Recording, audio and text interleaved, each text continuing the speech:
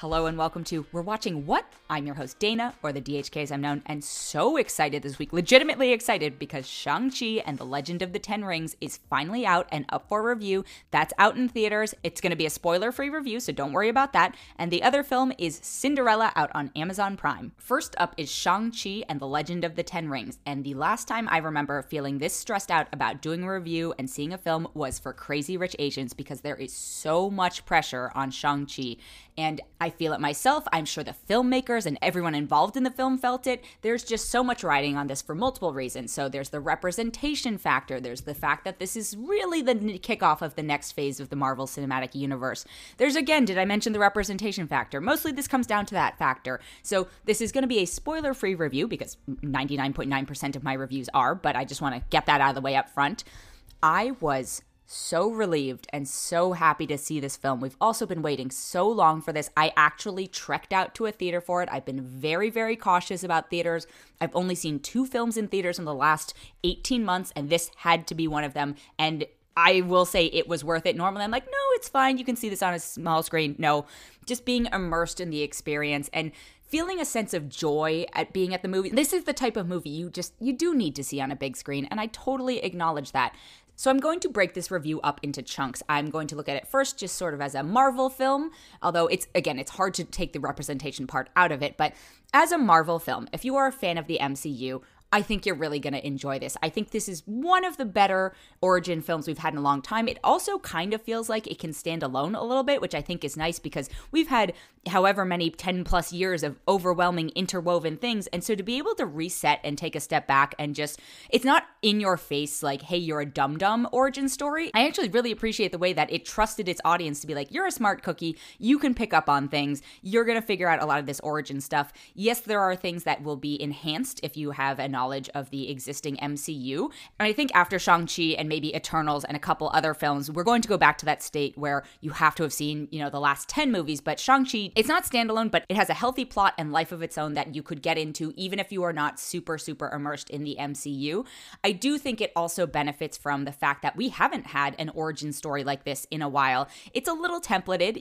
I think honestly all of the superhero origin stories have to be a little bit templated. There's just, that's what the source material is, right? But I think Black Widow was an interesting sort of in-between one where we knew so much about the character already that there wasn't that much they could give us in the origin story. And so it was sort of an origin / side tangent story adventure that happened during the everything else going on in the MCU events, whereas this feels truly like an origin story. And I think it is one of my favorite ones. I think another favorite of mine is maybe something like Ant-Man, and I gravitate towards the slightly more comedic Marvel films, and I was surprised at how much comedy there is in this one. And it's not beat you over the head with it comedy, but the fact that they've got Simu Liu in it, who was on Kim's Convenience and has those comedy chops. They've got Awkwafina, who is absolutely a comedian at heart. You've got Ronnie Chang, who's also a comedian. You've got these comedic elements, but the film doesn't push that too far and isn't too over the top with it. I think it's just a really nice balance of it. The action is very cool. It's distinct. It's still a CG extravaganza, but I think what truly sets Shang-Chi apart from a lot of the other Marvel films is it addresses a problem that a lot of Marvel films, and in fact a lot of superhero films, I would say, have in general, in that the thing or person or whatever it is that opposes the hero is usually a faceless, nameless creature that has motivations that are just destroy everything or whatever it is. Or they just end up being this one-dimensional throwaway nemesis who doesn't come back. No, Shang-Chi doesn't have that. Shang-Chi has a fully formed character that we understand their motivations, we understand their backstory, we may not approve of their methodology, but we are given a glimpse into their inner workings, and so well performed by Tony Leung. I can't speak highly enough. He stole the show for me in many senses, and I think this is what makes a great superhero film, is the forces of good and evil is so reductive, but the forces of things that we generally can approve of, and then the forces of things that maybe deep down we agree with them, but we don't agree with their methodology, right? Or just we understand where they're coming from in the deepest, darkest places of our souls. And I don't think I've seen I can't think of another word for villain, anti-hero performance this captivating since the Thor and early Avengers version of Loki, where you really did understand where that character was coming from, and they had motivation, and they showed it on screen, and it made sense. Yes, so early Loki, who I do think is the greatest villain in the MCU that we've seen to date, definitely being challenged by Tony Leung here. And what a performance. So as a Marvel film, as, just a superhero film, I think it's really, really fun. It's funny. It has great action sequences. It clearly takes a lot of its influence from like the Hong Kong style martial arts. So just be prepared for that type of influence where you've got both this sort of CG factor and then you've got that sort of stylized action also happening, which might take a little bit to get used to if you're not familiar with it. But if you're inspired by this film, I would definitely say go and watch any and all of the classic Hong Kong style martial arts films. You'll see some amazing action there.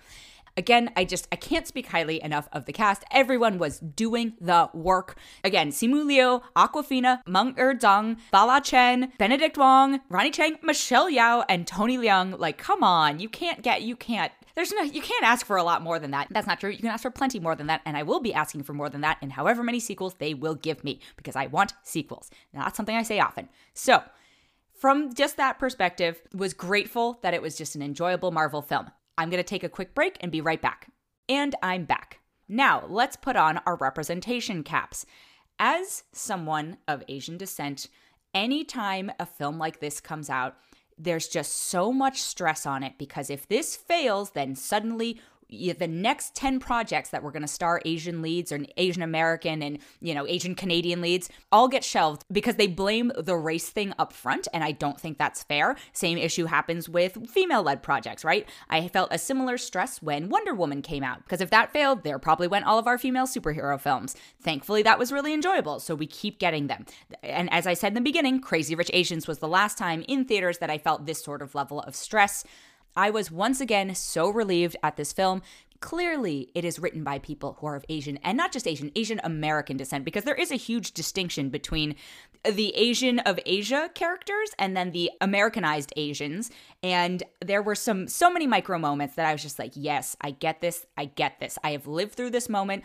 It's something that maybe if you come from a different culture will still be a valuable character moment to you. But if you are someone who lived through it, just the pressures of having Asian parents and achieving, but that's a whole plot in the film, which kind of makes sense given the plot they have set up. But just the pressures of achieving, the jokes of you can't have platonic friends, everybody's a possible relationship, the gender dynamics of having sons versus having daughters, which is a huge factor in this film as well, which I really appreciated. There was just so many moments that made it very clear that there was a genuine understanding of the Asian American experience that went into this. And I truly think that has to do with having a director/screenwriter and one of the other screenwriters who are Asian American. And it is interesting, Destin Daniel Cretton, who is the director of this, is Japanese American, but clearly captured a lot of the Chinese American experience. And so either that or there are things that transcend culture. And that's absolutely true. I know for a fact, because some of my other friends who are of different Asian backgrounds than I am, we all have a commonality in some of these things that I'm referring to. But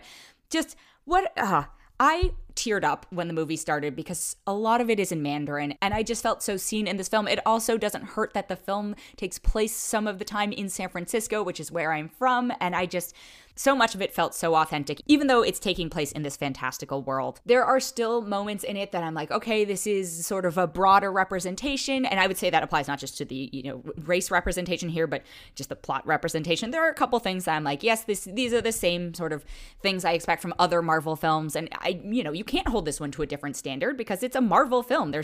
You go into it knowing what you're going to expect, and this one I knew what I was expecting and was still pleasantly surprised. So please actually go see this in theaters. Be safe about it. Be careful. Be vaccinated. Be masked. But it was just so enjoyable to see in theaters on a screen. And also just the fact that the majority of the cast I cannot recall, there's one character who's white, but they're like a side background character. I didn't see a ton of white characters in this, and it was just such a refreshing, odd experience for me to look like the characters who are on screen. And look, if you're going to complain about, you're leaving out white people or whatever it is, hey, you have almost every single other superhero film. You're doing fine. There's plenty of you. Let us have this as well. It's not exclusionary of white characters, but it's just like, yeah, this is a story that takes place in a certain community, and the authenticity is there. And I loved feeling like I could have been a part of that world from that perspective. And then also, I love this movie for the same reason I love all Marvel superhero films, just the action, fighting, fantastic moments, storytelling, legendary things. And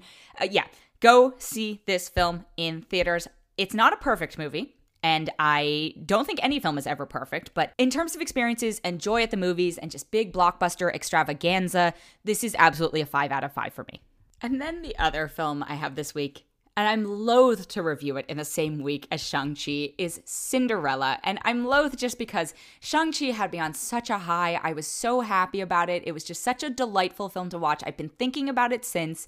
And then there's Cinderella on Amazon and technically also out in theaters. And for every reason that I felt like Shang-Chi was made for me, I feel like Cinderella is not made for me, but I'm also not sure who Cinderella is made for. So it's the story of Cinderella, which I think most people are familiar with at this point in time.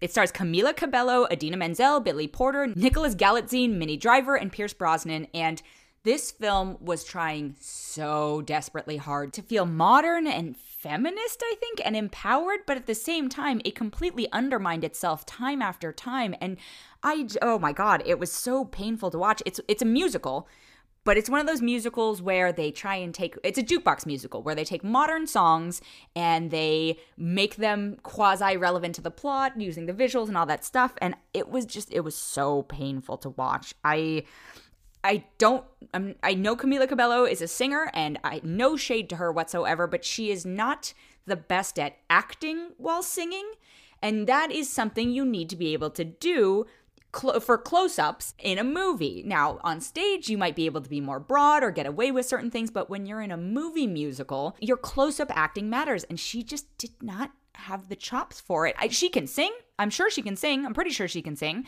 and she was certainly trying her hardest, but when she's the one carrying the film, it's really painful. And then it's also very confusing because then you've got Idina Menzel, legend of stage and screen. You've got Billy Porter, legend of stage and screen. They are doing a great job. So if you know that you need people like that in this film, why don't you cast a main character who can do that work? And then the guy who plays the prince in it, the Nicholas kid, I don't know where he's from. He's fine, but he cannot sing. I don't think Minnie Driver and Pierce Brosnan can sing at all. I don't know if it was their voices or not their voices, but it was painful. It was so painful. There are so many moments that I was just like, please make it stop. Like, why didn't you dub this? What do Minnie Driver and Pierce Brosnan have over the makers of this film that they were like, you're going to let me sing in this? I just don't understand. And it was so brutal to watch because, again, so it's taking the story of Cinderella and then it's trying to modernize it in some senses. And there's this whole thing about her not wanting a prince, but she wants to, get a job and make money on her own. And we should look down upon that, which, okay, this, I get the message that you're trying to say. I'm fully supportive of the idea that women should have jobs, but the setting and the time and the place that they've done it just felt all jammed together. And then I complain a lot, especially on like roundtable discussions, about how a lot of the films we see recently don't feel like they take place on a set. They feel like they're completely in front of a green screen. Shang-Chi is something that I think is kind of in both worlds, just because so much of it is fantastical. But I would say something like Jungle Cruise is an example of a film where there's clearly a lot of budget spent, but almost no practical sets. This film, Cinderella, seems like it was made probably somewhere in Eastern Europe and it had actual sets, but everything felt super cheap. There's this whole plot line about how Cinderella actually wants to sell her dress designs. The dress designs look just tacky and cheap, and just the whole world looks tacky and cheap, and I don't understand because they're clearly in a real world setting. So why it's attention to detail, but more importantly than that, it's the plot, it's the performances. It was tough. It was a tough pill to swallow. We've seen so many better adaptations of Cinderella. We've seen so many better modernizations of Cinderella where you do have a pro-feminist version of her. I would say Ever After is a great example of it. Also, if you want an example of a jukebox musical-esque Cinderella adaptation, watch Ella Enchanted, which also stars Minnie Driver. So it just felt like they were ripping off Ella Enchanted most of the time. I could not find a particularly redeeming thing about this film. I feel very bad about saying that, but it was just painful to watch. And I mostly watched this because Billy Porter's in it, and I love Billy Porter, and I was just like, I will watch him in almost anything. It was brutal. It was so painful. I was just, like, clearly they spent time on his sequence, and then it was like they had him for like 2 days at the most, so they spent a bunch of time and effort on that, and then they're like, peace out. and just phoned the rest of the script in. Like even visually, those moments, there's this huge VFX sequence. Billy Porter plays the fairy godmother, and there's a huge transformation sequence. This is in trailers and stuff, so I don't feel bad about talking about it. You can I'm like, oh, okay, this is where all your production budget went for this, because you knew this was the moment. This is how you were going to trick people like me into possibly watching it, because they're like, Billy Porter would be in this. All right, I'll watch it.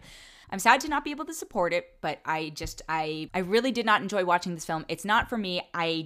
Maybe if you're like a little kid, or not super little, but maybe there are children who might enjoy this, but I think there are better versions of it. As I said, Ever After or Ella Enchanted, much more enjoyable, much more chemistry also between everybody involved. I get that there's a princess thing that happens in this with the two, the prince and Cinderella, and I just felt like there was nothing there whatsoever. So I am only going to give this 1.5 out of 5. That has been it for this episode. Thank you so much for listening. If you enjoyed it, we would love it if you could leave us a rating or a review, or even consider subscribing.